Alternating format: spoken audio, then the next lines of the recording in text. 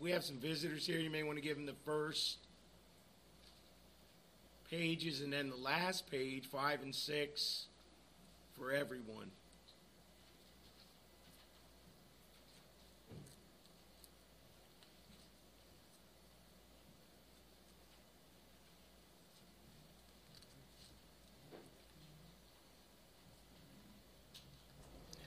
Lord willing, I will get to the final page.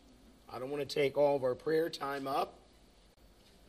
We do want to go to the Lord in prayer tonight. So I would like to spend a good season in prayer.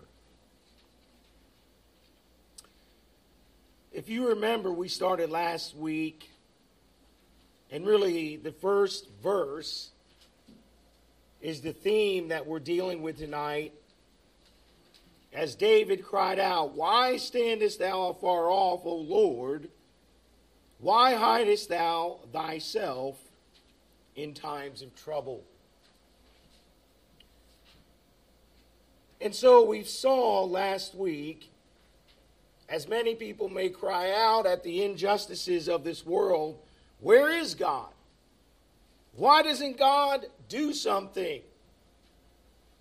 Why does he allow this to continue? We hear people dealing with this all the time.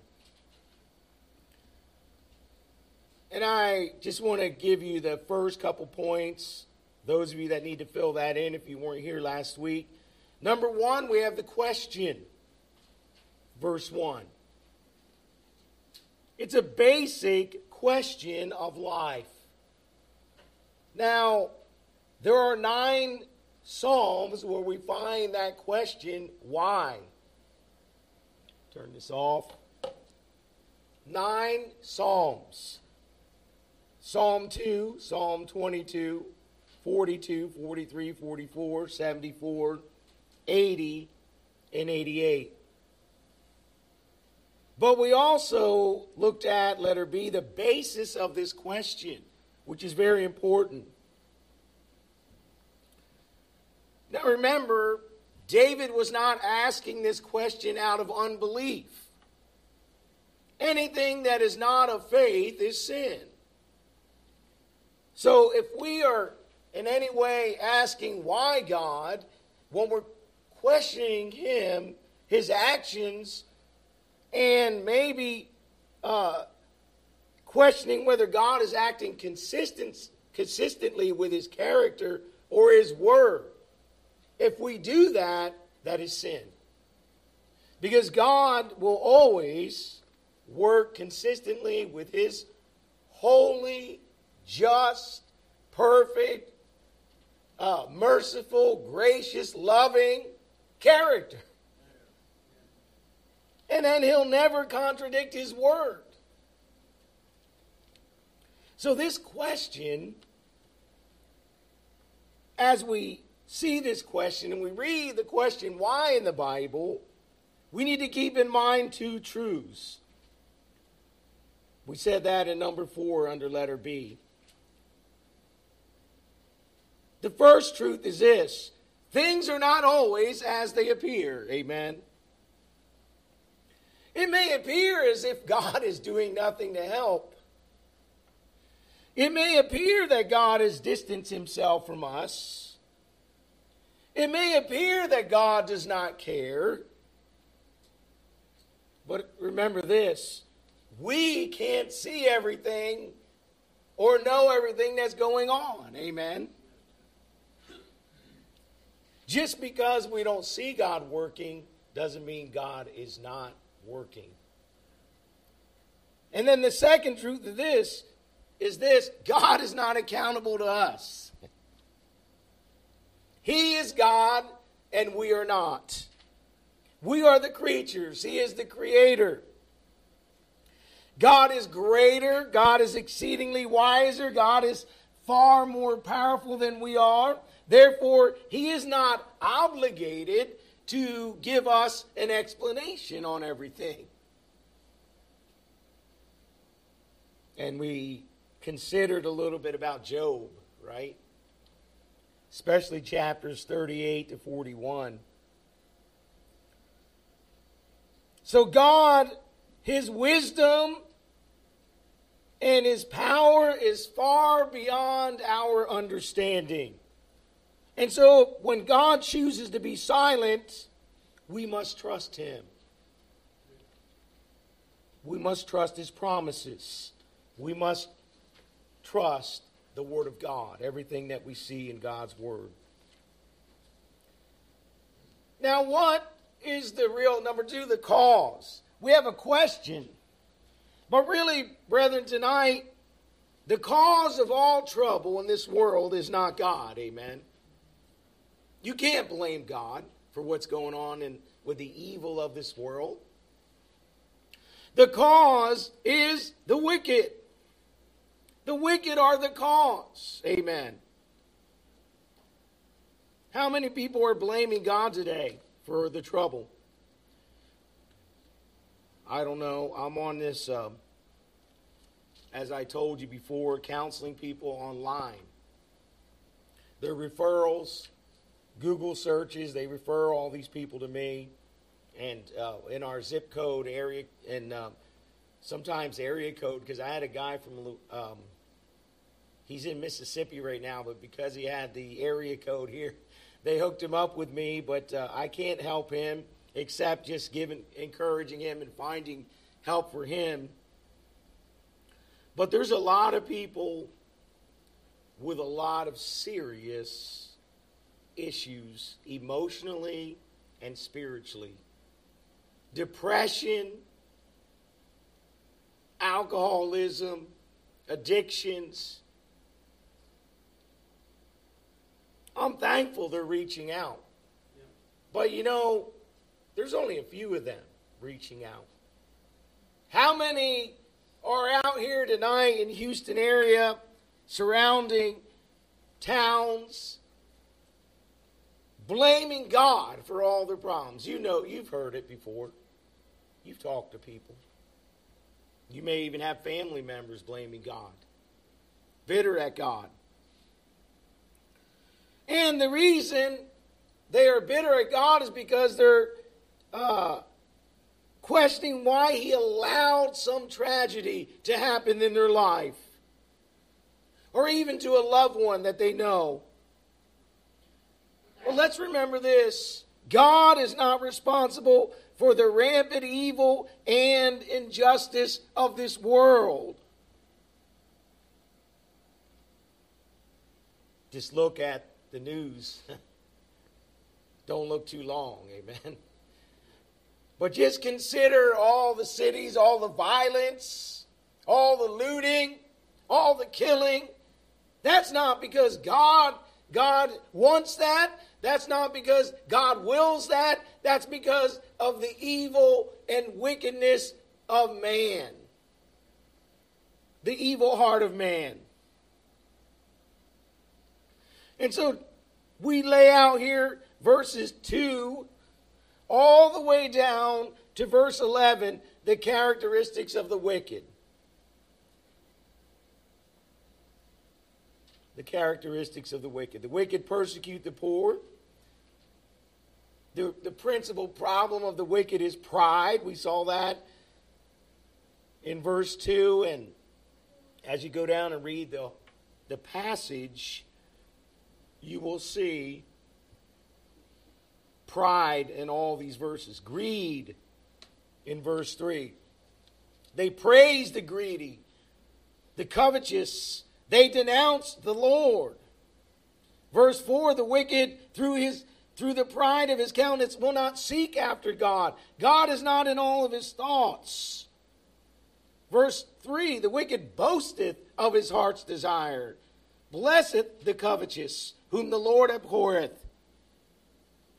Verse 2, the wicked in his pride doth persecute the poor. It's pride. It's pride.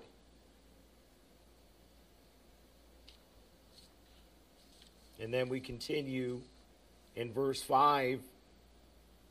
The wicked man is firm in his pride and disregard for God. His ways are always grievous. Thy judgments are far above out of his sight. Thinking, okay, God's not going to judge me. They don't fear God. As for all his enemies, he puffeth at them. Verse 6, self-sufficient. He had said in his heart, I shall not be moved, for I shall never be in adversity. Verse 7, the wicked have mouths that are full of cursing, lies, and threats. I think this is where we're at. Is that true? Yes. Yeah, we pick up here.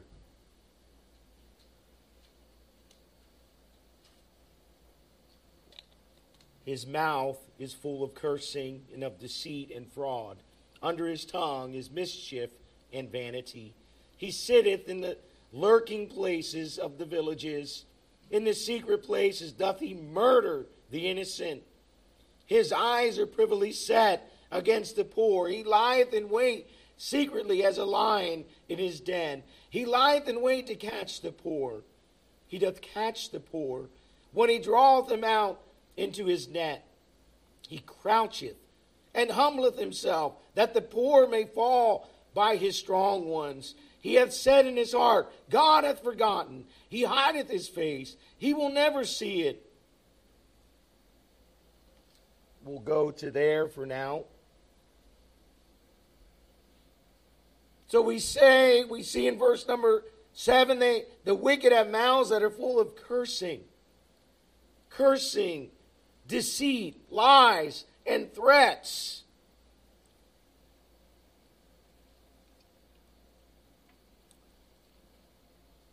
So, what is this revealing? Out of the abundance of the heart, the mouth speaketh. Here's what we see. The blackness of the wicked man's heart. What's coming out? 5 evils. Cursing. He swears oaths or makes promises he has no intention of keeping. Deceit, craftiness, guile, treachery. This is the word used of Jacob swindling of his brother in Genesis 37. Of the Antichrist dishonest dealings in Daniel chapter 8 and chapter 11. Fraud, threats, and intimidation used to force others to give him his way. Oppression, mischief, trouble, and grievous toil directed at others. Vanity, deceptive speaking which leads to sorrow. So, brethren, here is what we see. The wicked. Verses 8 to 10. The wicked are lawless. I think when you start looking at the picture that's being painted here, the wicked are described in a threefold way. He's abandoned. He's like a lion, and like a hunter. That's the picture here. He sitteth in the lurking places of the villages. In the secret places doth he murder the innocent. His eyes are privily set against the poor. He lieth in wait secretly as a lion in his den. So there he is. A lion. He doth catch the poor. He lieth in wait to catch the poor. He doth catch the poor when he draweth them into his net. He croucheth and humbleth himself, that the poor may fall by his strong ones. So they're lying in wait, taking advantage of the weak, the poor, the oppressed. Think about all the dishonest financial schemes there are directed toward the naive, the greedy, and the desperate in our world today. How about tobacco, alcohol, illegal drugs? Isn't that all a trap? You could see the wicked there trapping, setting their traps, causing young people, think about the youth of our country today, addicted. How many are dying of fentanyl overdoses, opioid overdoses? How about pornography in the sex industries? They prey upon sinful lust and upon those involved in unfulfilling relationships.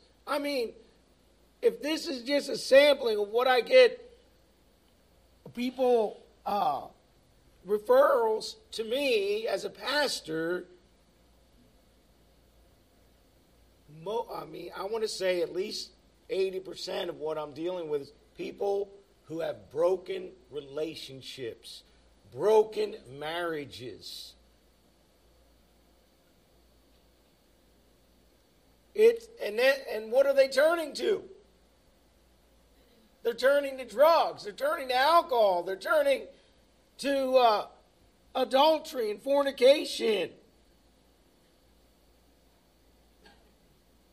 How about the deception of materialism in the advertising industry? What we're seeing here, the weak, the poor, fall into the trap. The wicked are lawless. Number 10, the wicked think that God will overlook their sin. And I think that's the whole question here. O Lord, why hidest thou thyself in times of trouble? The wicked in his pride doth persecute the poor, verse 2. And then he goes on and describes the evil works of the wicked all the way down through this text. And we see in verse 11, he hath said in his heart, God hath forgotten, he hideth his face, he will never see it.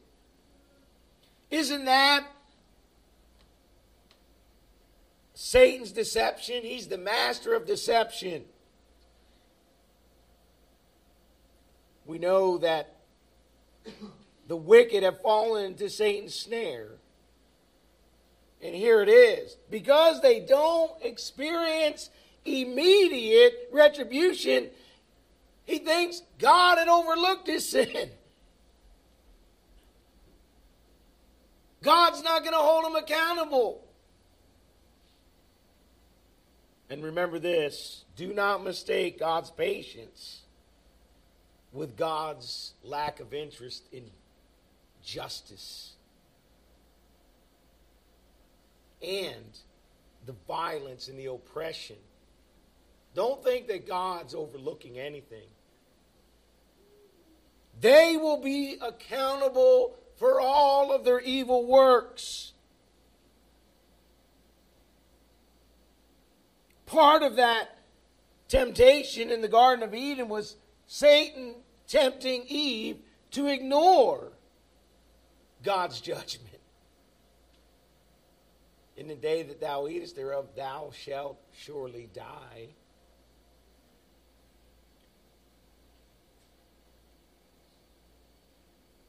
So, brethren, God is not going to overlook sin. And this leads us to the answer in verses 12 through 18. Here's the answer to the trouble and evil on the earth. Are you frustrated? Do you get frustrated as a believer when you look at all the evil? Do you become frustrated with the success of evildoers? Listen, we look around the world and we look at the oppressed, we look at the persecuted, we look at the martyrs, the modern day martyrs all around the world. It certainly affects our hearts, amen? So how do we handle the frustration? How do we handle God, this question, when God is silent? How do we deal with it? When God delays his justice, how do we deal with it? Well, let's see what David did. Verses 12 and 13, David calls on God, very simply. We need to call on God. What does he say? Arise, O Lord, O God. Lift up thine hand. Forget not the humble. Wherefore doth the wicked contemn God? He hath said in his heart, Thou wilt not require it. Thou hast seen it. For thou beholdest mischief and spite, to requite it with thy hand. The poor committeth himself unto thee. Thou art the helper of the fatherless. Amen. Break thou the arm of the wicked and the evil man. Seek out his wickedness till thou find none. The Lord is king forever and ever. The heathen are perished out of his land. Lord, thou hast heard the desire of the humble. Thou wilt prepare their heart. Thou wilt cause thine ear to hear, to judge the fatherless and the oppressed, that the man of the earth may no more oppress. Amen. Brethren, this is the answer. So David is crying out to God. Arise, O God. Spring into action, if you will. Lift up, he says, thy hand against the wicked. And he's asking God to mount an opposition to the wicked, against the wicked. He's asking God to bring it down with a stroke of punishment. And David cries out also to give attention to the humble. Those who are oppressed, depressed even, beaten down from abuse and mistreatment.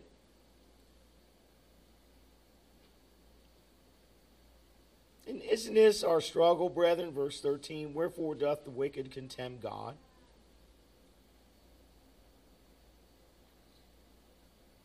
I don't think any of us are satisfied or at peace with this. I think there's a struggle in our heart. How can they revile God? How can they think that God's not going to hold them accountable?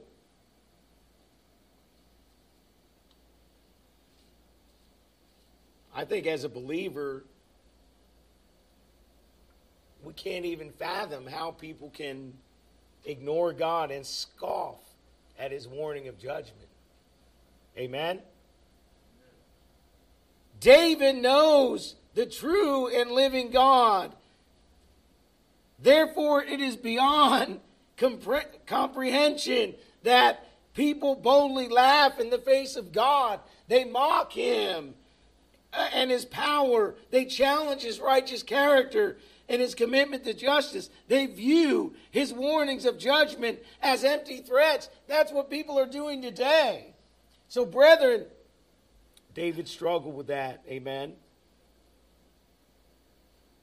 So call on God, cry out to God, we could say, verses 12 and 13. But then, brethren, the last part of this chapter is very simply this. And I think we all have to come here. Trust God. Amen.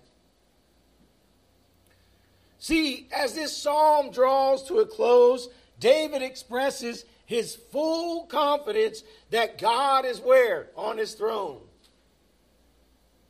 That God has everything under control.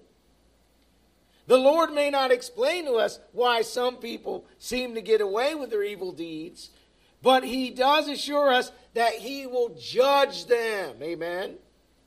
And ultimately, he will defend his own. So the Lord answers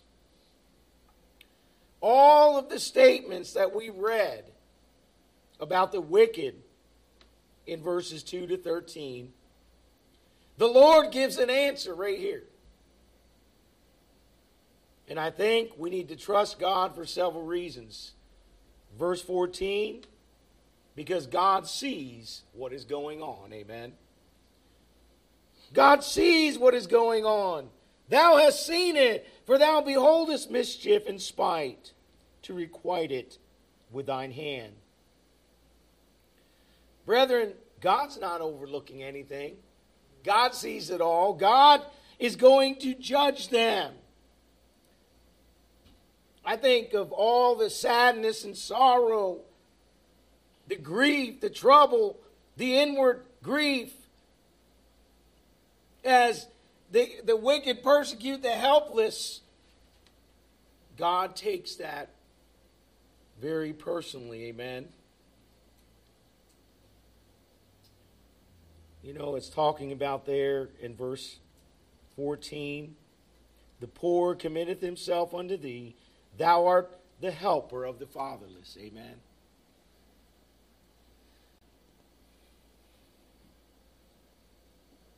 God sees what is going on. But in verse 15, God judges sin. We can trust him because he will judge sin.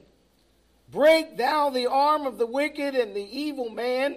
Seek out his wickedness till thou find none. Isn't this an answer to the false claim of verses 12 and 13? That the wicked says God will not require it.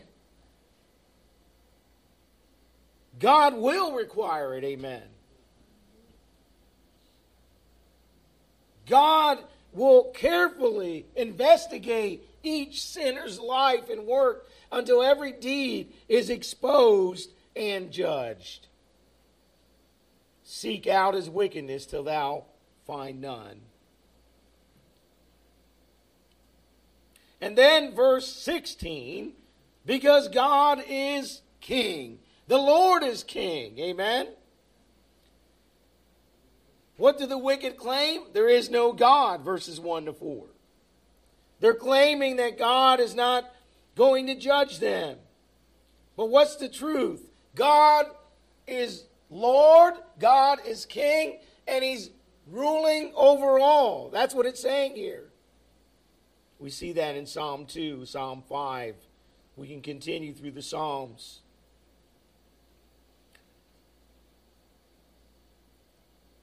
And I think last of all tonight, verses 17 and 18, we can trust him because he defends his own. Amen.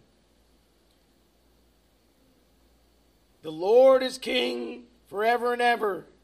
The heathen are perished out of his land. Lord, thou hast heard the desire of the humble. Thou wilt prepare their heart. Thou wilt cause thine ear to hear. Amen. To judge the fatherless and the oppressed, that the man of the earth may no more oppress. See, the wicked boasted in verses 5 to 7, they're not going to be moved. But God has other plans for them. He hears the prayers of the fatherless. He hears the prayers of the oppressed. He hears the prayers of the humble, of the poor. And God will answer, amen.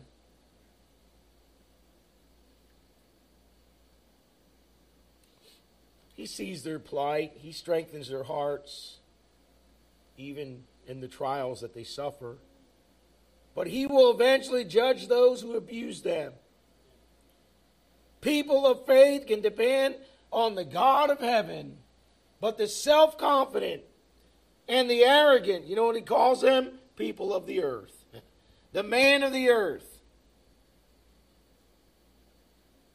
The heathen are perished out of his land. They have no future with the Lord. Brethren, we could say with conviction tonight, life without the Lord is empty and vain. Our citizenship is in heaven. Their names, our names are written down in the Lamb's book of life. Amen. We don't belong to this world. Although we are in the world and we're not of the world, but we're We're called the redeemed of the earth. Them that dwell on the earth. That's what he's talking about here. Those, the earth dwellers, are those that we find in the book of Revelation. Brethren, this world is not our home. Amen. Isn't it sad that these earth dwellers may have the upper hand today, but wait until the Lord reveals his hand? Amen. You see, the answer to the frustrating question of God's silence and delayed justice is not an explanation, but really an exhortation. Trust God. Have faith in him. Remind yourself of his character. Remind yourself of his promises. Review history. Amen. As you read the Bible, review history. See where he has moved according to his schedule and not man's schedule. In his own time, God has intervened and destroyed evildoers. What did he do in the land of Canaan? Every tyrant on earth has eventually been stopped. And they will eternally endure the just punishment for their crimes. Remember that every case in God's courtroom is not tried immediately. Every offender is not instantly apprehended and sentenced. But not one slips through the cracks. Amen. Every case will be ruled upon until God's docket is eternally cleared and justice is forever done. Why? Because of who God is. He is just. He is righteous. He is the defender and friend of the weak and the helpless, the fatherless, the poor, the humble. Brethren, I think we could understand more of this question. Why standest thou afar off, O Lord? Why hidest thou thyself in times of trouble? Brethren, what are you going through? What's your outlook on life? What's your perspective of what's going on in the world? Call on God. Cry out to God. And simply trust him. Have faith in him. He is in control. He sees all things. He will answer your prayers. He will deal with the evil of this world, the wicked, the persecutors, the oppressors. They will all be judged. And aren't you thankful for all the promises we have of that eternal kingdom? Righteousness will reign in that kingdom, amen. Holiness, and we will be with the Lord forever and ever. How to deal with God's silence. Let's go to the Lord in prayer.